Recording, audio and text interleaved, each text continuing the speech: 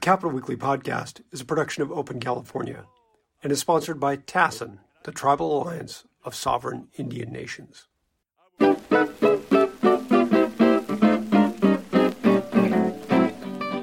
Greetings and welcome to the Capital Weekly podcast, a shortened version of the podcast this time. We're going to focus on the worst week in California politics. The worst week. Worst week. We're going to focus on who had the worst week in California politics. And by general consensus, we think that's Yvonne Walker, president of the SEIU Local 1000, the 96,000 member largest local representing state workers in California. She lost her job and was ousted by Richard Lewis Brown, an analyst at the state treasurer's office. So, John, real question. She actually is still in place for a little while. Am I correct? She's in place through the next contract negotiation or the ongoing one, which will restore the cuts that Newsom had requested, and they agreed to because of the perceived shortage in state budget.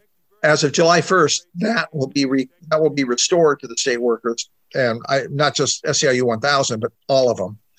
And then they'll negotiate new ones. Brown says he wants to renegotiate the new ones and ask for a big pay hike. That's kind of what's going on. I think the pay hike I heard was 21%. Yeah, that's right. He publicly has said he wants a 21% pay hike for a local 1,000. And presumably, he's talking about all 96,000 members. He wants to cut in half the political spending that SEIU Local 1000 does. No. He wants to cut to zero the political spending. He wants to cut the dues in half. Excuse me. You're right. He wants to cut the dues in half, and he wants to eliminate political spending. Cutting the dues in half, I could see, would be a really popular idea among union members who are always bitching and complaining about their dues.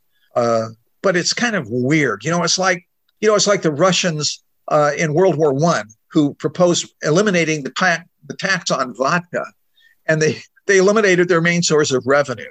It seems weird that a union leader would want to cut their dues in half and then eliminate political spending at a time when political clout is really crucial for a union's survival, and plays a great part in how the union is perceived in state government, which is a big deal. And despite all that, or because of all that, out of 96,000 members, he polled 78. The total vote was 7,800 votes. And that's not just for him. Really, that's total vote for the everyone combined. Yes, that's a total vote for everyone. 7,800 votes. That translates, by my figuring, into maybe less than 9%. So I just don't know where this guy is going. What do you think, Tim? What's happening there? I am afraid I don't know the internal politics of the union there. I did know it well enough when I saw this. I saw this come over Twitter that people had done this count, and it did strike me as an absolute bombshell. And I've spoken to a few union people off the record. None of them would go on the record. And they confirmed that, yes, this was absolutely a bombshell. And I could say, I immediately went to this guy's Twitter feed. And what was interesting is when I looked up his Twitter feed on, I think it was Tuesday night that he had won. When I looked it up, he had a total of 29 followers on Twitter, which for a guy that just took over a union of 96,000 members was just jaw-dropping to me.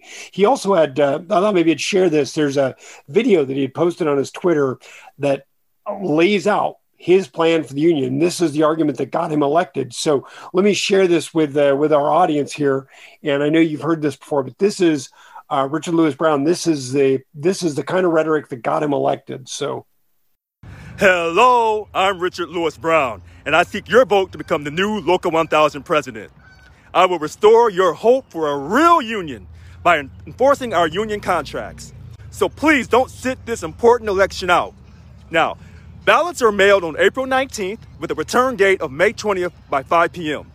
As your new Local 1000 president on day one, I will reduce your dues by 50% and eliminate all political spending by our union. Black Lives Matter, Fight for 15, open borders immigration, and endorsing politicians are not issues for Local 1000 to be involved in.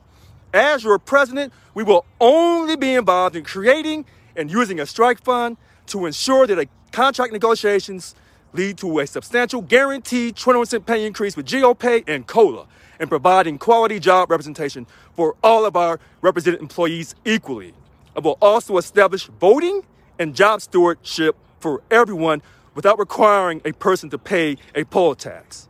Please vote for me, Richard Lewis Brown, for your new Local 1000 president for financial justice and dignity in the workplace. I thank you very much. Have a great day, and thank you for reading my email. Thank you. So, that's pretty radical rhetoric. And, frankly, I don't even know that he can do some of the things he wants to do. Can he, by himself, cut dues in half? I don't know. I mean, maybe he can. I just don't know enough about it. But that did resonate with enough people. What did you say? I think there were 2,700, 2,800 people did vote for him. Now, Yvonne Walker came pretty darn close. I think she got about 300-400 votes less than him. And then other candidates also got, in the neighborhood of 2,000 votes. So they really fractured the vote here. And he came away with, what'd you say? I think it was 33% of the vote. Mm-hmm. Yeah, 33% of the vote. And she had 27%. That's a good question. What can he do unilaterally, and what does he have to go to the union for? To approve new contracts, he needs union approval. So if 7,800 votes was the total vote in this election, which is maybe 9% of the electorate, are the people who didn't vote in this election, who support his ideas as he's, articulated them publicly about getting hefty pay raises and cutting dues and that kind of thing, are they going to vote the second time around? Are they going to be in favor of this? I mean, that's one large question, and that's not answered yet. Another issue is the board, SEIU's board, they have 60 people on the board. So how does he interact with them in dealing with this? He strikes me as an outlier. I may be totally wrong here. And as you said, I certainly don't know much about the internals of SEIU politics, but to this extent, it just seems improbable that he can deliver on these campaign promises. Now, it is true that Yvonne Walker in 2018 narrowly won re-election, but 3 of her deputies were removed and supplanted with others, one of whom was an unsuccessful candidate in this election. So she knows, and SEIU knows, that there has been a political turmoil there for a number of years involving Walker and the high command. So that, I don't think, is a surprise to anybody. But how that plays out in the long term is anybody's guess. I certainly don't know. But my first take on this is a very strange, improbable, weird election. And Brown may wind up being a very short-term president of this, or he might, he may last a long time. But if so, he's going to have more support than he has now. And it should be noted that SEIU. You mean he's going to need to have more support than 33% of 9%? Yeah, he has to have a lot more support. And it should be noted that the larger SEIU, the umbrella union, 700,000 members, they support Newsom. And they don't like the recall. He's just the president of SEIU 1000, which, to be clear, that's a lot of people. I think that's almost 100,000 people. That's true. There's 96,000 people. They're state workers he negotiates, or the SEIU Local 1000 negotiates on their behalf. That's actually true. And to some extent, I guess it's kind of like the tail wagging the dog. But it should be noted that SEIU's larger presence numerically in California, the head of that organization, or the spokesperson for that organization says, hey, we support Newsom. And to that extent, Brown strikes me as really an outlier. And it's certainly a lot of turmoil. I don't know where this is all going to end up, but this is a very, very strange election. And when you consider, go ahead. I'm sorry, Jim. I was going to say, it's often difficult for us to figure out who had the worst week in California politics. That's right. This week, it was not really that difficult to see. Again, when I saw these results come in on Tuesday, frankly, I wasn't surprised to see that Walker had lost because, as you noted before, Walker has had a challenge that came darn close not that long ago. What I was surprised to see was that someone that is really the antithesis of her and her management style, everything took the place. Someone that's talking the exact opposite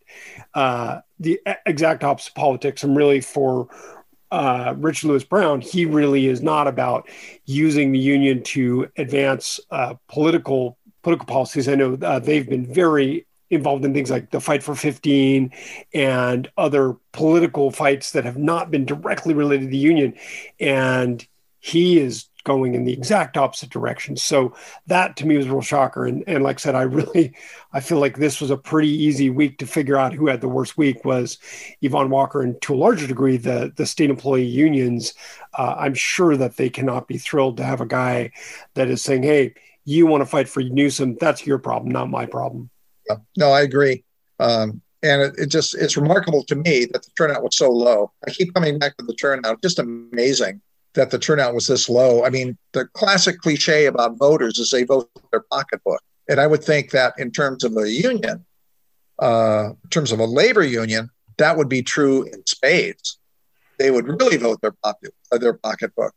But here you have a small percentage, less than 10% of the electorate in this union, voting for basically an unknown. And it just strikes me as odd.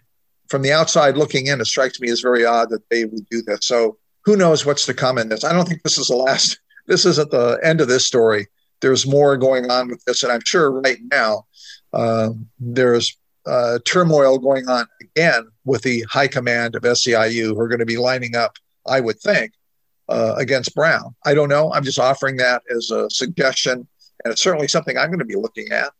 And I think it's very interesting to all of us. Yeah.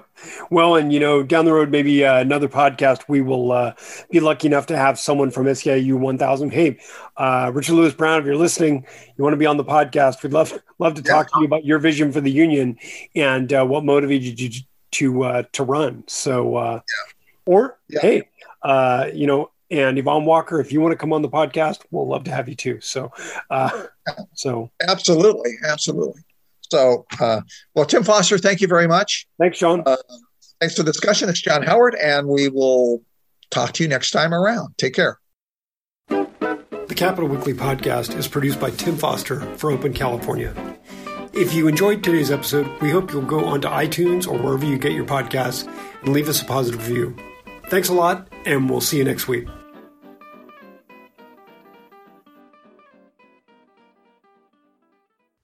The Capital Weekly podcast is supported by TASIN, the Tribal Alliance of Sovereign Indian Nations.